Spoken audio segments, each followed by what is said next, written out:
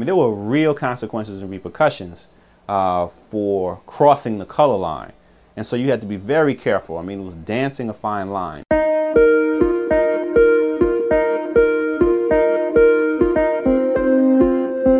Hello, and welcome to another edition of Lady Wrestler, the story behind the story. This podcast gives you an exclusive behind-the-scenes look at the documentary Lady Wrestler, the amazing untold story of African-American women in the ring. The documentary chronicles the accomplishments of Black women who broke racial and gender boundaries in the male-dominated wrestling business in the mid-20th century. I'm Chris Bournet, and I directed the documentary. That voice that you heard at the beginning was Hasan Jeffries, acclaimed author and professor of African American Studies at The Ohio State University, my alma mater. In the clip from the Lady Wrestler documentary, Hasan describes the place in history that Black women wrestlers carved, or should I say clawed, in history. The Lady Wrestlers, as they were often referred to in their era in the 1950s and 60s, were unlikely and often unwitting civil rights pioneers. While they certainly supported the advancement of African Americans, the women didn't necessarily consider themselves activists. Many of the women were wives and mothers and were simply trying to provide a decent living for their families. The women entered a field that was dominated by powerful white men at a time when many women were not even working outside the home. To give you an idea of how much ahead of their time these trailblazing women were, here are a few eye-opening facts from the U.S. Bureau of Labor Statistics. In 1950, only about 1 in 3 women participated in the labor force. By 1998, nearly 3 of every 5 women of working age were in the labor force. Among women aged 16 and over, the labor force participation rate was 33.9% in 1950, compared with 59.8% in 1998. The Lady Wrestlers also came to prominence in a time when African Americans were relegated to low-paying menial jobs. Here's some sobering information from a vintage U.S. Bureau of Labor Statistics study written by Mary S. Bedell entitled Employment and Income of Negro Workers, 1940 to 1952. Negro workers, in terms of employment and income, were less well off than white workers in 1952, although the comparison was more favorable than in 1940, according to the study. The improvement was due almost entirely to the fact that Negroes, in shifting to non-agricultural industries, were able to get better jobs and were therefore less heavily concentrated in the traditionally unskilled and low-wage occupations. Who knew that professional wrestling was one of the factors that contributed to African Americans being less heavily concentrated in the traditionally unskilled and low-wage occupations? That last statement was mine, of course, and was not part of the text of the study. Anyway, the study goes on to report that relatively fewer Negroes than whites who wanted to work could find jobs in 1952, although percentage-wise, more Negroes were actually in the labor force. This was also true in 1940.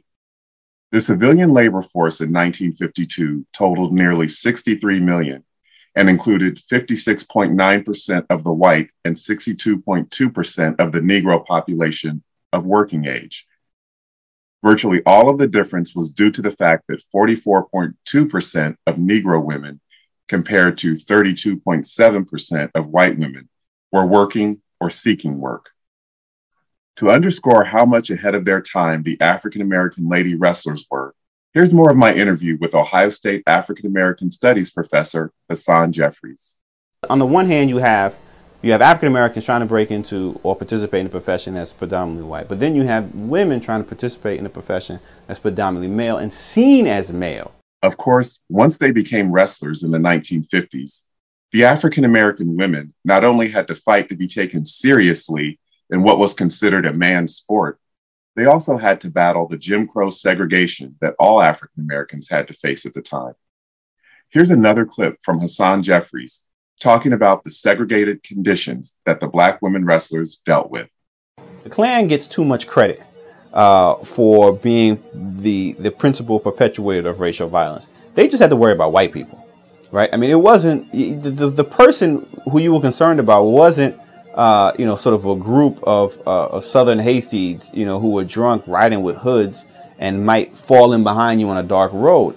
I mean, it was any white person who you happened to encounter. Right. And they didn't wear masks. They didn't need to wear masks because they had permission of society to do whatever the hell they wanted to do. And especially for black women, any encounter could lead to a sexual assault.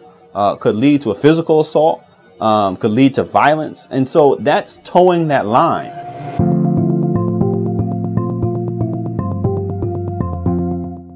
After a break, we'll hear from the lady wrestlers themselves about the second-class citizen treatment that they endured.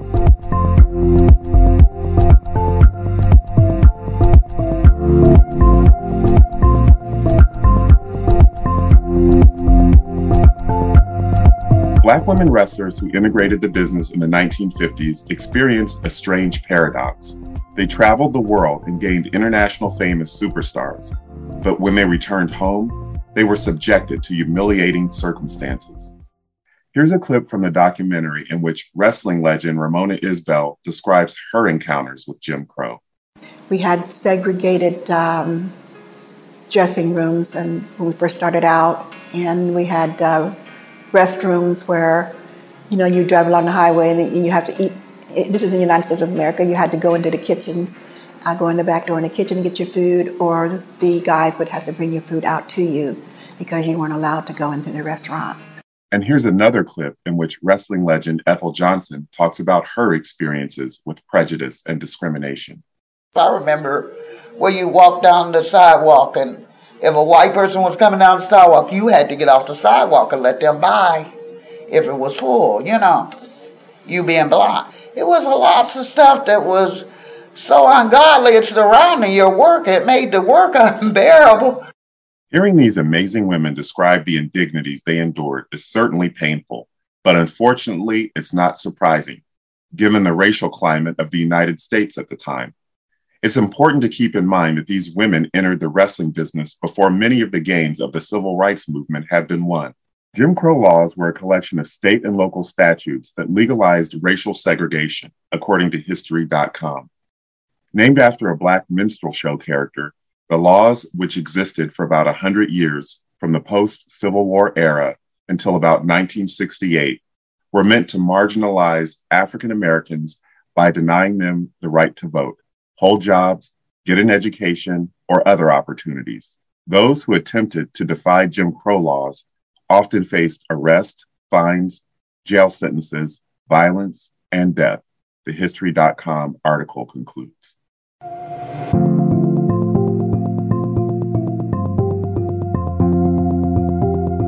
Given the hostile climate that the African American lady wrestlers confronted, is it possible that they had any white allies? The answer might surprise you. After another quick break, we'll hear about the support that Black women found in unlikely places.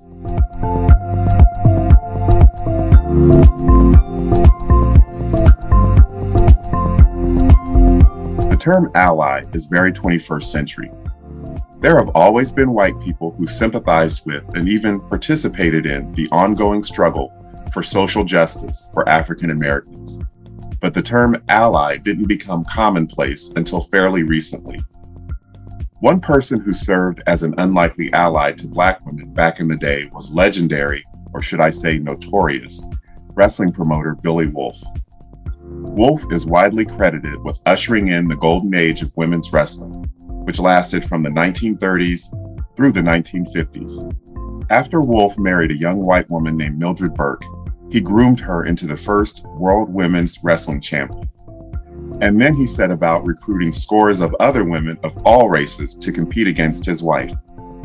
Wolf had a reputation for womanizing and engaging in underhanded business practices, but he was surprisingly ahead of his time when it came to race relations. In this clip from the documentary, Washington Post reporter Jeff Lean, author of the acclaimed book Queen of the Ring, a biography of Mildred Burke, describes how Billy Wolf was inspired by how Jackie Robinson integrated Major League Baseball in 1947. Everything about his life was geared to make women's wrestling a success. And anything that could help that business, he was in favor of. Billy Wolf worked alongside another legendary wrestling promoter, Al Haft, in helping women's wrestling to gain credibility around the world. He had an arena called Haft's Acre, which would fit 6,000 people. He had a gym called Haft's Gym on High Street. It was one of the top wrestling training gyms in the country. Women and men trained there. And he was one of the founding members of the National Wrestling Alliance. So he was a member of good standing of the most powerful monopoly. In addition to the promoters, Black women wrestlers got a little help from their friends, as the Beatles song goes. Ethel Johnson and her sisters Babs Wingo and Marva Scott, who were respected wrestlers in their own right, were befriended by a Caucasian wrestler who also happened to be named Ethel Brown. In this clip from the documentary, Ethel Brown describes how she and the Black women respected each other as colleagues and banded together to help each other succeed in a business that was stacked in favor of men. The three of us would exercise together or work out together in the ring, try something new. In the documentary, Ethel Johnson talks about how when Martin Luther King and other civil rights leaders would come into town to do civil rights rallies, the women often had to forfeit their matches because the wrestling promoters didn't want to stage an event in which people of different races would be coming together while a civil rights demonstration was going on. And we kept on listening around until we hear them whispering about this, you know. And it was called a White Citizen Counselor. White Citizen Counselor was a form of the Ku Klux Klan, you know. Ethel Johnson in the documentary also talks about how she grew tired of doing two matches each time she wrestled, one for white audiences and one for Black audiences, because many of the promoters, especially in the South, did not want to integrate the audiences. You often hear Motown performers talk about how early on in their careers, they performed in segregated audiences with whites on the floor and Blacks in the balcony of the theaters where they performed. In this clip from the documentary, Ethel Johnson talks about how she took a stand and decided that she did not want to wrestle anymore in front of segregated audiences. So we decided that we wasn't going to work, you know. So this girl and I that were there, we said, well, we getting in the car leaving.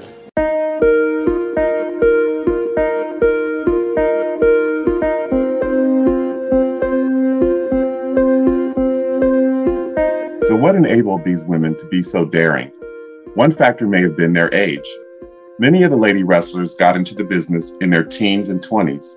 According to the Bureau of Labor Statistics, among women, the biggest increase in labor force participation was among those aged 25 to 34. Their rate more than doubled from a level of 34% in 1950 to 76.3% in 1998. Also, in 1950, women aged 16 to 24 had the highest labor force participation rate, 43.9%. Here's another clip from the documentary in which Ethel Johnson talks about how she got into the wrestling business as a preteen.